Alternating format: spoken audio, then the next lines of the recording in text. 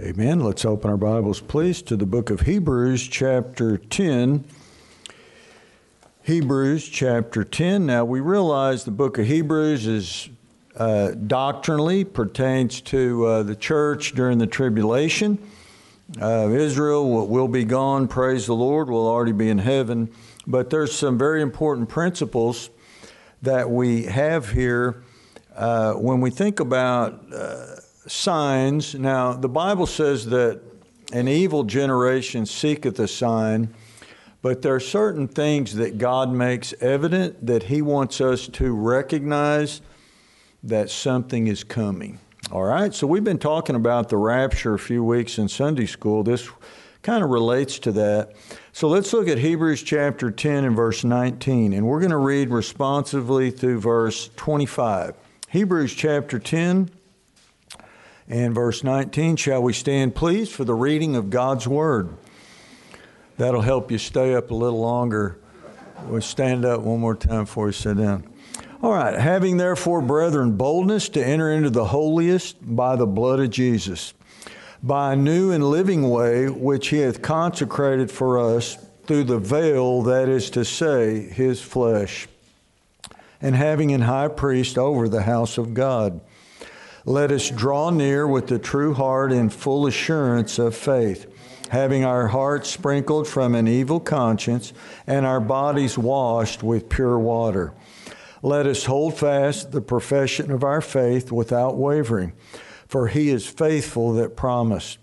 And let us consider one another to provoke unto love and to good works, not forsaking the assembling of ourselves together, as the manner of some is, but exhorting one another, and so much the more as ye see the day approaching. So there are certain things we're supposed to do as we see this day approaching. We know it's coming. It's getting closer and closer. We are to redeem the time, for the days are evil. So as we see this day approaching, God tells us there's certain things we ought to emphasize. So I want to continue what we talked about this morning. What can we do to make a difference? How can we prepare for what is soon coming? Well, as we see this day approaching, God tells us there's certain things. So this will be more expository in nature, verse by verse, exposing the passage. But this is very, very important. These are the things we ought to emphasize in our life. So some people major on the minor, they minor on the major, so to speak. Jesus said they strain at a gnat, they swallow a camel. Well, this is what we ought to be doing right here. We're looking for that last trump. I mean, is it barren trump? No, I don't know. All right, let's pray. Father, we pray that you bless the message, and we yield your spirit. We need your help to preach and hear the word.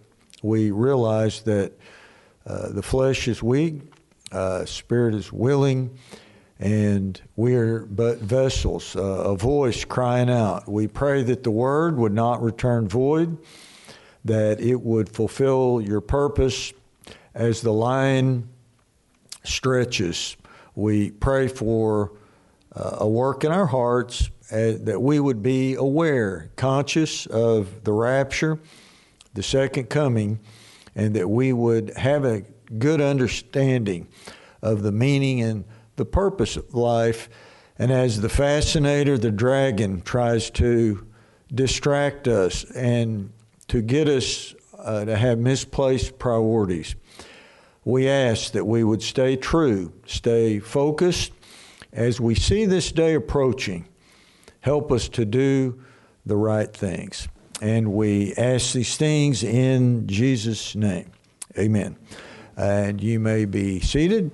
You know, think about this. What if a million years from now into eternity and worlds to come, you look back and remember, man, I got raptured. You know, we talk about it. Just think about what if it was to happen right now. So with the new year, 2024 is already upon us. We think about, most people have already broken their New Year's resolution. They've already eaten a second Lay's potato chip or a second pan of brownies. It's weak. It's very tempting out there. They've already had their first 6-pack of Cokes and their Big Red. It was just too much to resist.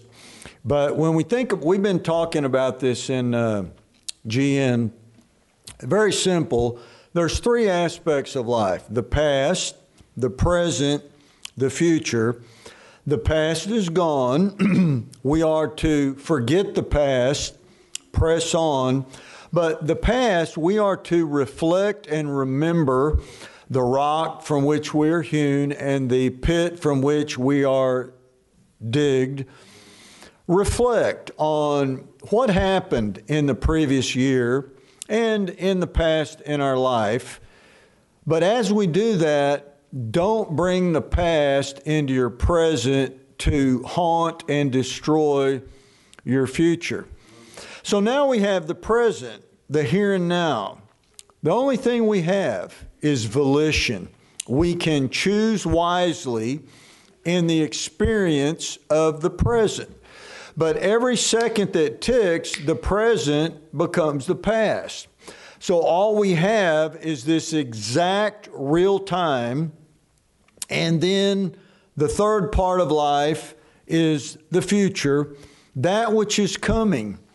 So we have planning, anticipation, things we know that are coming in the future, maybe near future, maybe the distant future. So in our human consciousness, we have certain parts of our awareness that pertain to these things: the past, the present, and the future. So we looked at this Friday night. If you're going to be a wise person and have a perfect mind, and that word perfect does not mean sinless or flawless, it means complete and mature. That's what the word means. We're going to have to deal with the past to have a good present so that we can have a good future for God. But most people, they don't do this. So they'll live in the past. They get caught up in the past. They keep talking about the past. Or they'll only live for the here and now. All they care about is the pleasure of the moment. But then you have other people, they live in a fantasy world that probably will never become reality. They're always dreaming about something in the future. I remember my grandmother, if I have the age right, I think she was 96. I could be wrong on that. I don't know if it's 86. Boy, my mind fails me. But we were there, and one of the granddaughters, they were going through her dresser. They said, "Oh, Grandma, here's your new pajamas. You haven't worn them yet." And she goes, "Well, I'm saving those." And she was like 86, 96. And they said, "Well, what are you saving for, Grandma? You're that old. Why don't you live a little?" She's still planning for something. I don't know if she ever wore them, by the way. I don't think she ever did. Why don't you go home tonight and wear your new clothes, whatever. I don't know what that means. There's a live a little. Quit worrying about things that may never happen. Most of the things we worry about never come to pass. So, very important when we think about it. What did Christ tell Israel? He said, "You can see the skies red and lowering. You know a storm's coming, but you cannot discern the times that you're living in now. You can see what's going to happen in the future, possibly. You lack spiritual discernment for the present tense." So, most nightmares never become real, could it? Some people live a dream of a nightmare that's a loop that never ends, that ruins their present, and they have no future. Now, as far as the text is concerned, as I mentioned earlier, Jesus said, "An evil and perverse generation seeketh after a sign." You're not supposed to be charismatic and always looking at these things like Gideon and putting out a fleece, and if it's wet and the ground's dry, or vice versa. In the last days, God has spoken unto us how? By His Son. Not by dreams, not by audible voices. Though I think sometimes if you know God, He can reveal things to you in many different ways.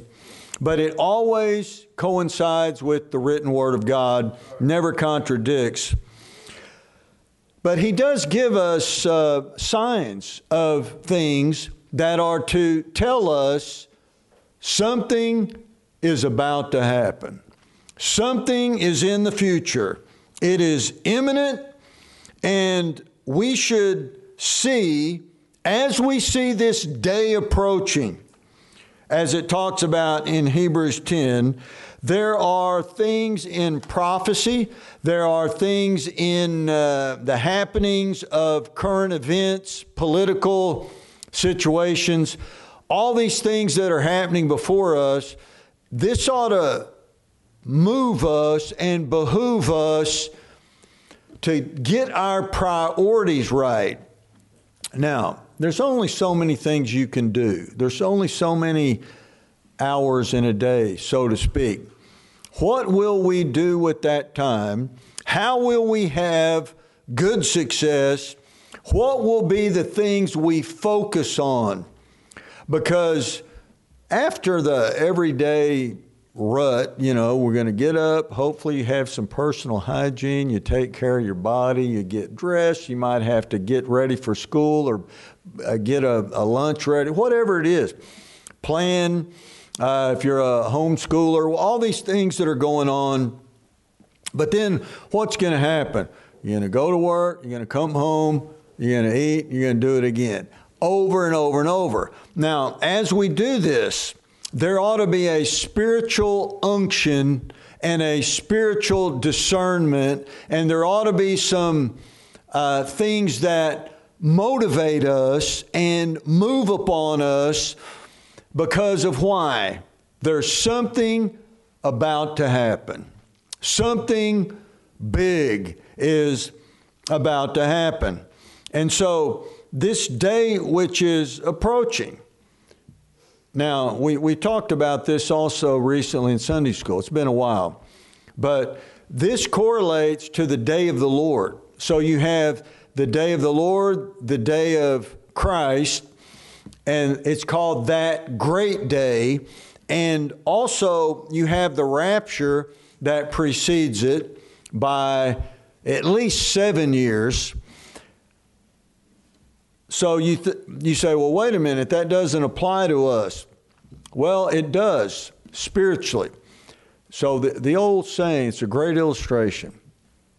How do you know Thanksgiving is coming up? You're going to start seeing some Halloween decorations, right? How do you know that Christmas is soon on the rise? You're going to start seeing some Thanksgiving decorations. One precedes the other, that is to prepare you for the next. And then, some people are good Christmas shoppers. They're very alert and aware, and they do it all year long, and so they have everything ready. There's no stress or pressure. Then other people, they knew Halloween was there. Trick or treat, they knew Thanksgiving was there. And they knew Christmas was coming. And it's like 3 days before Christmas, and they're like, oh no, what am I going to do? And, and I like to procrastinate sometimes, put it off and put it off and put it off. And that's human nature. But what are we supposed to do as we see the day approaching? There are certain things we are to do to plan and prepare for the day approaching. You hear all these things all the time. Do you have any death benefit, life insurance? You hear these stories, how much a funeral costs. You need to prepare, and you don't want, your family to go through what this other family went through. if you see the day approaching, you've got time to get ready. And so many people, they're planning for a vacation. They're planning for graduation. They're planning for a ceremony of some sort. They're planning for a trip. They're planning for the playoffs or whatever it is, a big family get together in the near future.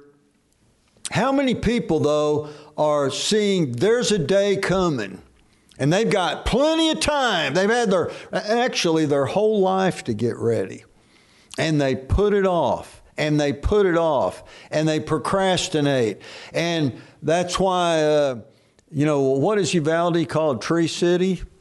Yeah, well, they ought to rename it Mananaville, because, the spirit is, I'll do it tomorrow. Then tomorrow comes, oh, I got time, I'll do it tomorrow. Then tomorrow comes, I'll do it mañana.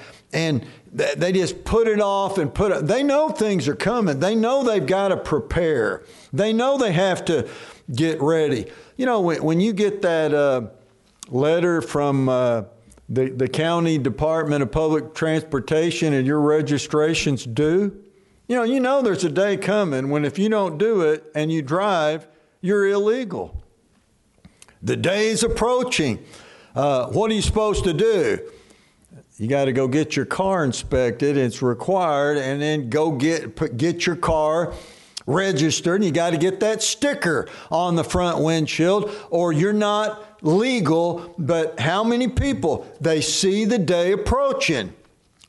They're supposed to take action. They don't do it. They don't prepare. Now, biblically, God would never leave his people in the dark. It says in 1 Thessalonians that we are the children of light. We are not to be caught as a thief in the dark, coming in the middle of the night, unawares. We ought to know these things. We realize these things.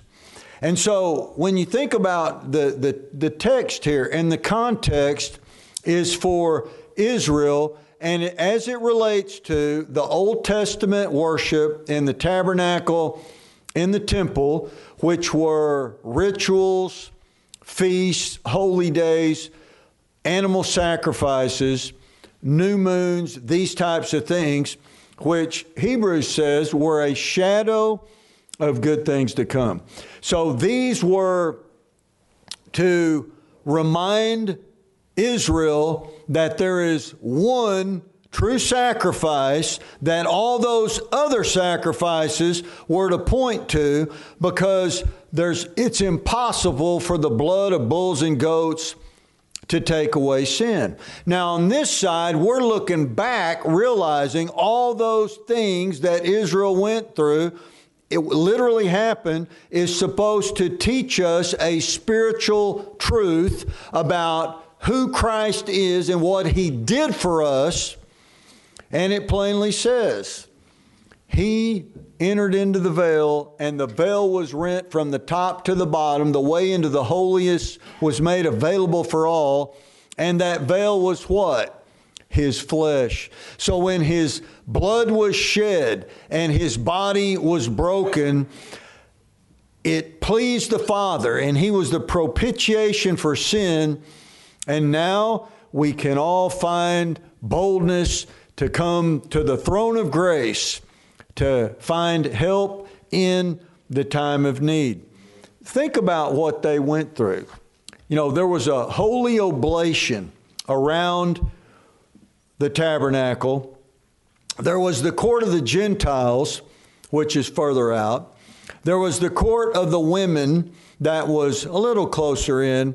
Then you had the outer court, where you had the brazen laver and the brazen altar, where the sacrifices were made. There was horns that typified the animal. Once it was sacrificed, it was permanent. It was on the altar. It was a complete sacrifice. And then you had the brazen laver, which was to teach the priest that this is a dirty world and you have to What are we supposed to learn from that? You need to regularly examine and confess your sin and turn from it and repent in your heart. This was the polished laver, the basin, which they would look and see their own image, and then they would wash themselves, wash their feet on a regular basis. But then beyond that was the holy place. There you had the table of showbread and the golden candlestick and the altar of incense, which was just before this veil that Hebrews 10 is talking about.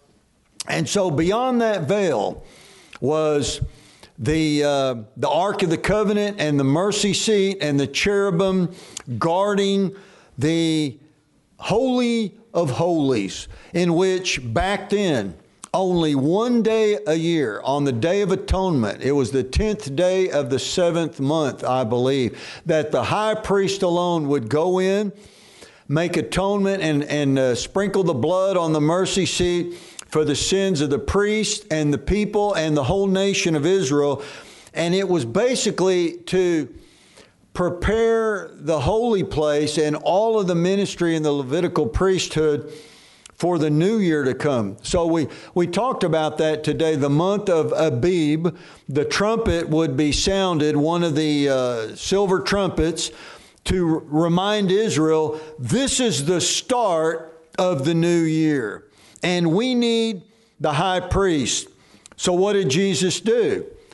The true high priest offered himself for a sacrifice. That veil was his flesh. And what does it say? It is a new, praise the Lord, and a living way.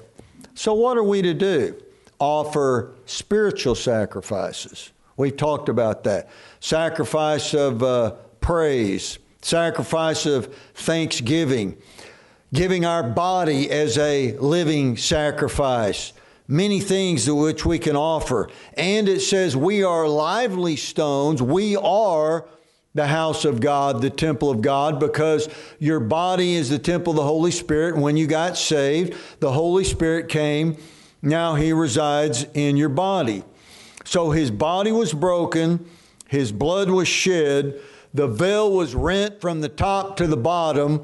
The Father turned his back on him at high noon, and he cried out, my God, why hast thou forsaken me?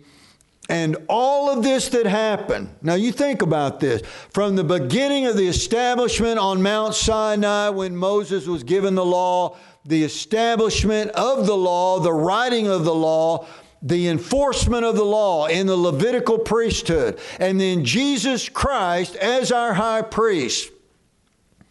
All these things were a shadow of things to come. It was something that was a sign leading to the main thing. What was the main thing? There is a day approaching, and God is going to take back that which rightfully belongs to him. When you look at the first seal being opened, and I want to talk about this in detail sometime. When the Antichrist is revealed, he doesn't have a sharp two-edged sword coming out of his mouth. He is an imitation. He is carrying a bow. And there's a lot of things we can say about that bow. Was it a bow and arrow, or was it a rainbow? What was he carrying? Very, very important. Now, at first, when we got saved, I would think, I know Jesus is coming back. I know the rapture is imminent. I always was taught and believed in a premillennial doctrine that the rapture would precede the tribulation and the revealing of the Antichrist. I pretty much always understood that he that now letteth will let, and the Antichrist cannot be revealed until he's taken out of the way. And a lot of people say, well, that's Michael the archangel. Well, an angel cannot stop sin. Only God can stop sin. And the Holy Spirit is the third person of the Godhead in the New Testament believer, present on the earth during the dispensation of grace, the church age. Only the Holy Spirit can stop the Antichrist literally that man of sin. But we know the mystery of iniquity doth already work. That spiritual immorality, adultery, it is already very prevalent, and it has been for the last 2,000 years as we are in the last days. Now, as time passes, our lifetime is passing. The different eras of life, decades, think about it. Where did that... I remember in 1988, there was a false prophecy. Some of you don't remember that. Some of you weren't born yet. 1988, big international prophecy that the rapture was going to be on Rosh Hashanah, the Day of Trumpets. And all the Bible theologians studied it. And of course, when it was given, they even made a book about it and printed it and gave it to churches and mailed it all out all throughout America. I remember that. We knew it was a false doctrine. And here we have, almost 30-something years have passed. And the same thing is happening, as it says in Peter. The scoffers have said from the beginning of time, where is the promise of his coming? Things have continued as they were from the beginning, but we see a day approaching. We see it. You know what the devil wants us to do? Get distracted. Don't prepare.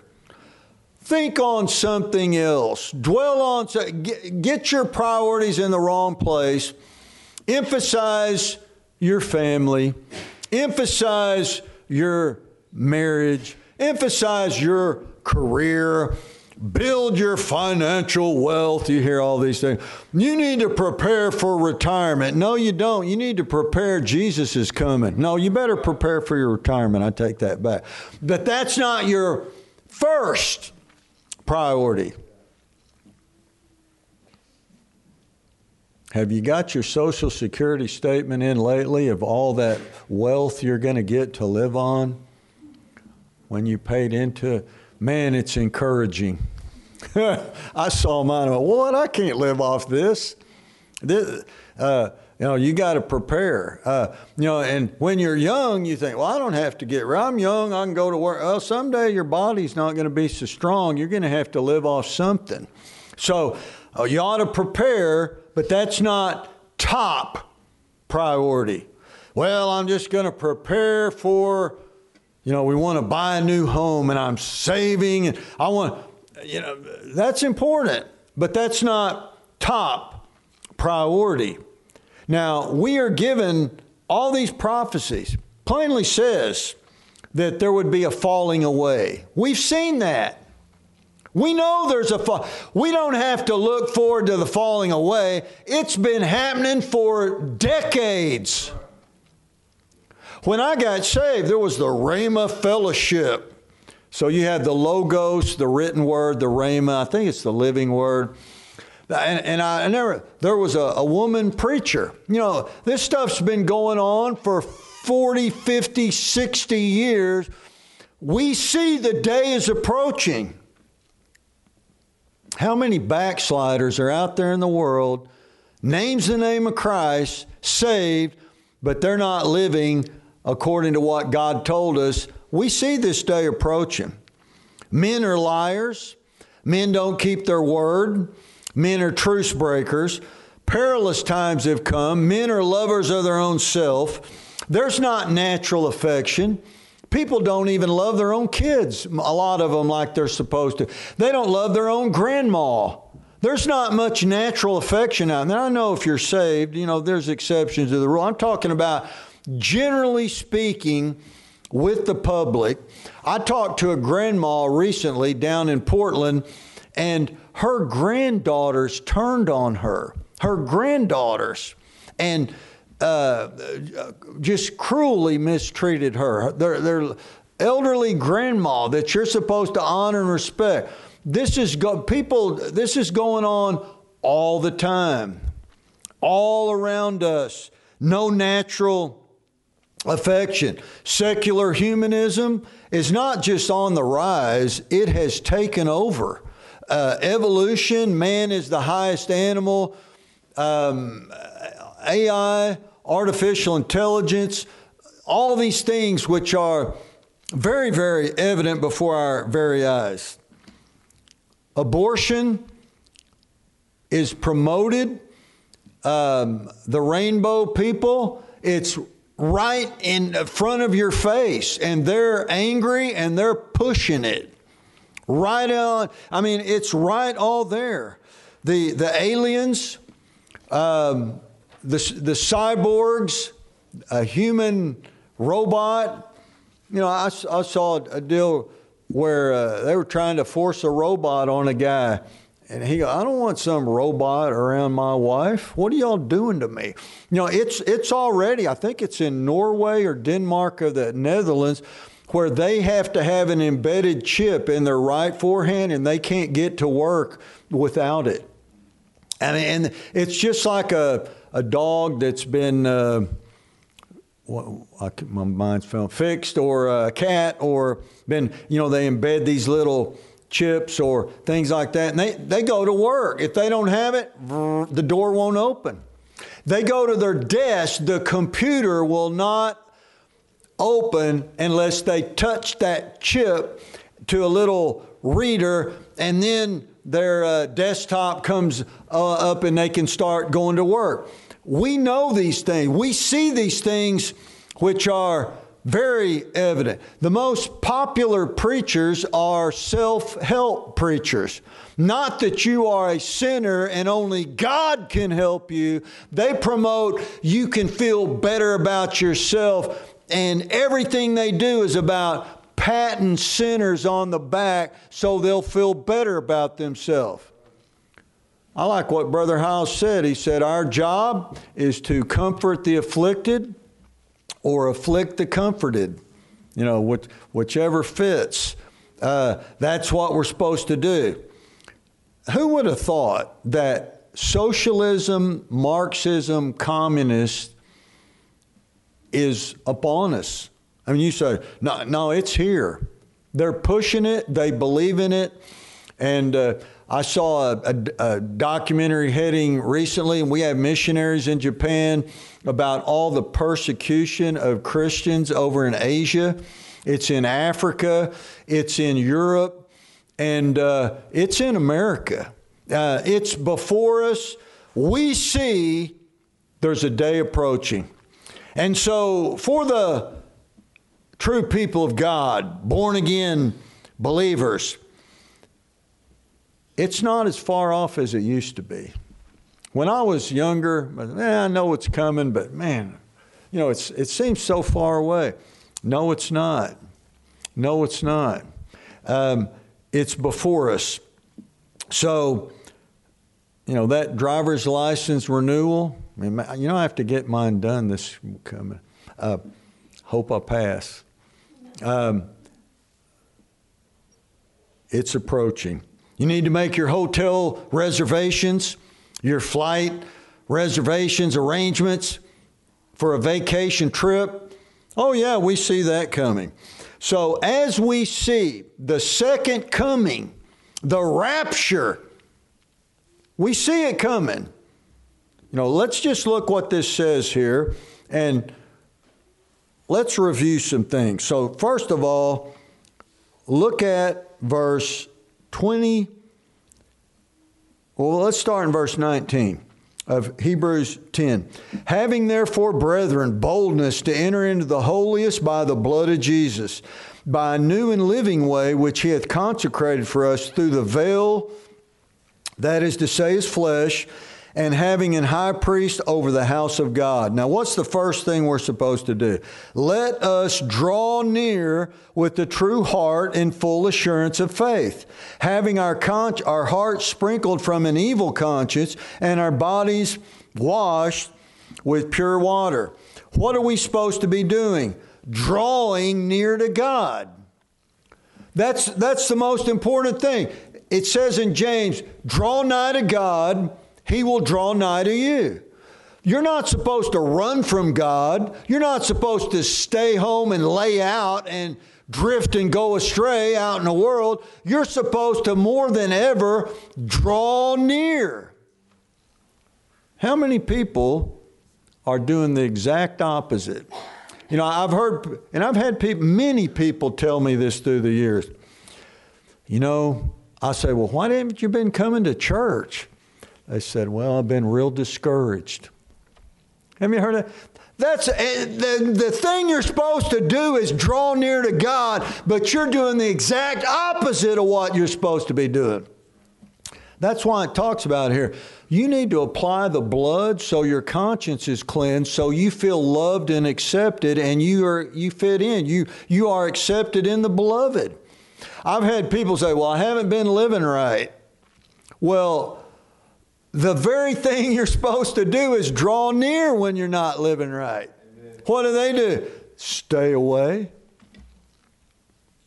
Go on a trip. No, yeah, some of them take a permanent trip. You know, some of them I'm just going to backslide for a while. Well, you may never come back. You're supposed to draw near. Draw near. Now, we all make mistakes. We all sin. Sometimes we don't feel good emotionally. Sometimes things don't go well. But if you keep this principle in your life, no matter what happens, no matter what I do, no matter what somebody else does to me, no matter how I feel, I see a day approaching. I want to get that crown of rejoicing to love His appearance. I want to draw near. I want to. That's what I'm going to do. Isn't it sad? So many people, they don't draw near. You know the old saying, God holds His hands out. He says, come home. Won't you come home? And people turn their back on God. They start walking away from God. You make God mad, He'll turn His back on you, and He'll walk the opposite way. Enoch walked with God, and he was not, for God took him. You know why that happened? He was drawing near. Oh, to be like Thee. We say, oh, to be like Thee. We're supposed to draw near. So I'm just covering these quickly. Look at verse 23. Let us hold fast the profession of our faith without wavering, for He is faithful that promised. Now, there's many places in the Bible that says, that which thou hast, hold fast till I come. Now, we all want to grow. We all want to mature. We want to have more faith, more conviction. We want to serve God more. But what is He saying here? Whatever you have at this time in your life, don't compromise what you already have attained. Don't sell the truth of what you've already bought. Hold fast. You know, the old saying, it may be our four no more, but I'm not changing. By the grace of God, I'm going to hold fast. All out there in the world, they're changing. They're going whichever way the wind blows. They've got itchy ears, and they want a back scratching, ear tickling preacher like Brother Hiles used to say. They're just sellouts. What are we supposed to do? I'm not changing. Now, it may seem a little bit rude, but you know, every one of us ought to say, I respect you, but I'm not changing for you. I love you, but you're not changing me. I see a day approaching. I have to face God at the judgment. I'm going to draw near. I want to hold fast. How many people used to do that and used to do that and used to believe that and used to... No, hold fast. Keep doing what you've been doing for God.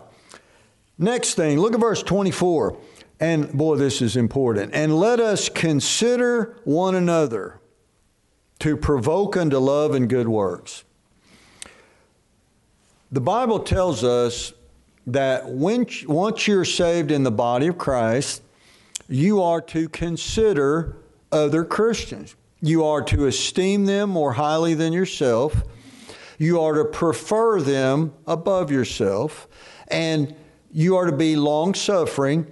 And if you have to, even have to forbear. Put up with them. You know, there's some people that are not very likable, and you just have to put up with them. Where there's a lot of, man, you're leaving me up here all alone. You know the ones you're talking about. What are you supposed to do? Consider. You know, think about whatever you do, did that encourage somebody or discourage them? Whatever you do, did that strengthen them or weaken somebody else? Whatever you do, did you put them before you or did you put yourself first? Whatever it is, if the members of this church would start considering one another, first of all, the whole place would be packed. Because do you think I get encouraged when people don't show up? It sure doesn't encourage me. I try not to let it discourage me. But you know, think about, well, where's so-and-so? They didn't care about you. They cared about them. That's the bottom line. They only care about themselves. And you know what they're saying? I'm ignoring the day that's approaching. Because if you really cared, you'd consider what other people, you know, if I dress this way, am I considering them? Or if I did this, you know, I know all things are expedient, not all things are lawful. You get saved by grace through faith. You don't keep the law to be saved. We know all that. But there's certain things we have to do to set a good example, to have a good testimony. But how many people really consider what other people would do about that? Would this hurt their feelings? Would this be a bad example? Would this be a bad testimony? If we would see the day approaching, you know what you're going to do? Draw near to God. You know what you're going to do? Hold fast what you've already learned, and you're serving God and you're standing. Also, you'll lose your selfishness and start to consider other people. And so much the more as we see the day approaching. All right, so then, verse 25. Hard to preach this one to the people who are here tonight. Verse 25. Boy, my dad, he'd quote this one all the time. He loved it. I've had this memorized for 40 years. Not forsaking the assembling of ourselves together as the manner of some is, but exhorting one another, and so much the more as you see the day approaching. Now, there's so many people out there who have drunk the Kool-Aid, so to speak. They took the bait. They are totally deceived. They think that church is not important. And I'm not telling you this because I'm the pastor and I would like for everybody to, but well, I would like that. But I'm just telling you what the Bible says. They think it's no big deal if I don't assemble. And the Bible says God hates dissemblers, those who split and divide, and he hates those that sow discord among the brethren. But there's a lot of people out there that just don't think it's that important. I can go to church in my house. No, you can't.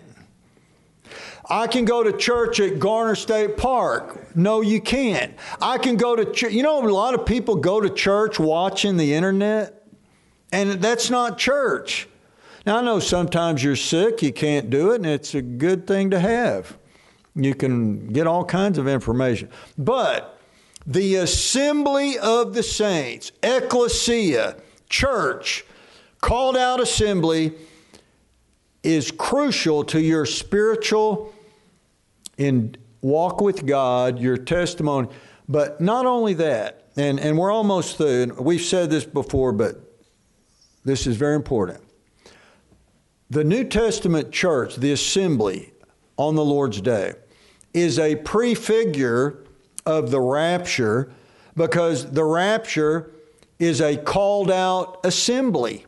So we're going to get called, all those who assemble, to meet the Lord in the air, just as if God called us out of the world, to be separate, to be like Christ. And one of the ways we show that is everybody who believes that assembles together. That's what this is. You know, I love what the psalmist said. I think it was the psalmist. I will not assemble with the wicked. I'm not going to go to a group meeting with a bunch of sinners. I'm not going to assemble with them. I will assemble with God's people in God's house, like the Bible teaches. So, I've heard some wild ones before. You know, I'm washing clothes. That's a good one. Another one is, I have to give my kids a bath. Really? You're so considerate of other Christians who are sacrificing. Do you believe it or not? We are to provoke one another into love and good work. And what does it say? So much the more as we see the day approaching. Now, when we sing the songs, and I'm almost through, think about the words. I say it all the time. And your job, one of them is to praise God, number one. Number two, break forth, have a spiritual, powerful breaking forth in the church service and in your own life and your family and your ministry. But also, you're supposed to be provoking other people in the church to do what the song says. That's work, for the night is coming. You know, work for the night is coming when man's work is o'er. No, work, for the night is coming. And when you look over to someone, work, for the night is coming. We're supposed to be provoking one another. Hey, get right and stay right. Amen. You know why? A day is coming. So, as we see the day approaching, man, it's getting closer and closer and closer. My grandparents are gone. I've got one aunt left. My parents are gone. There's a day coming. America, we are a sinking ship and we're bailing water. That's what we are. And righteousness exalteth a nation, but sin is a reproach to any people. Be salty, let your light shine. What does that mean? Hold fast. Hold fast. Love one another. Draw near. And forsake not the assembling of yourselves together as the manner of some is. Nobody that ever forsook the assembly, it never has or will turn out right. It's impossible. So as we see the day approaching, boy, what should we be focusing on? Our job, you know what I mean, priorities, not the top. Your relationships, not top. Your career, no. You're supposed to be doing these things. Why? There's a day coming. We have time to prepare. We see it coming. Will we have the wisdom? And this is a part of seeking the Lord early while he may be found. All right, let's bow our heads, close our eyes, and we're going to have an invitation.